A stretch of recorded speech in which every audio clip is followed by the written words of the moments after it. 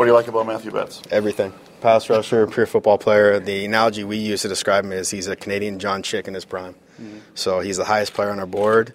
And, we understand there's a little bit of risk because of the NFL, but he wasn't drafted, so that changes things. There's no guarantee he'll be here, but a little bit less of a chance that he sticks for longer because he wasn't a draft pick. How comfortable are you with the depth, obviously, being that you have to wait for him, but how comfortable are you with the depth, being that you have Kwaku as a starter and specifically the depth behind him? Well, if Betts is here, we feel really good about it. Yeah. But we have some other guys that we think can play. I mean, Mackey's a guy that can go inside and outside, very productive on the interior last year.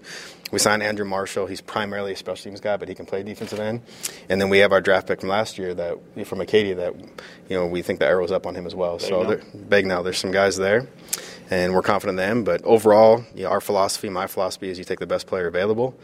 Look, if he's a fifth-round pick, we're not taking him at number 3. As an undrafted free agent, we're willing to roll the dice a little bit for how talented he is. You've done okay in that 5th round.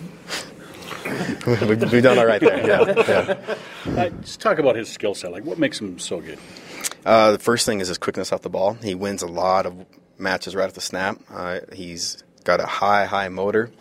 He's relentless, and he's got a skill set and a repertoire of pass rush moves. He can use speed to power. He can spin. Like I said, he can win off the ball. We call it boring the corner, where you dip your shoulder, you lean, and you close on the quarterback.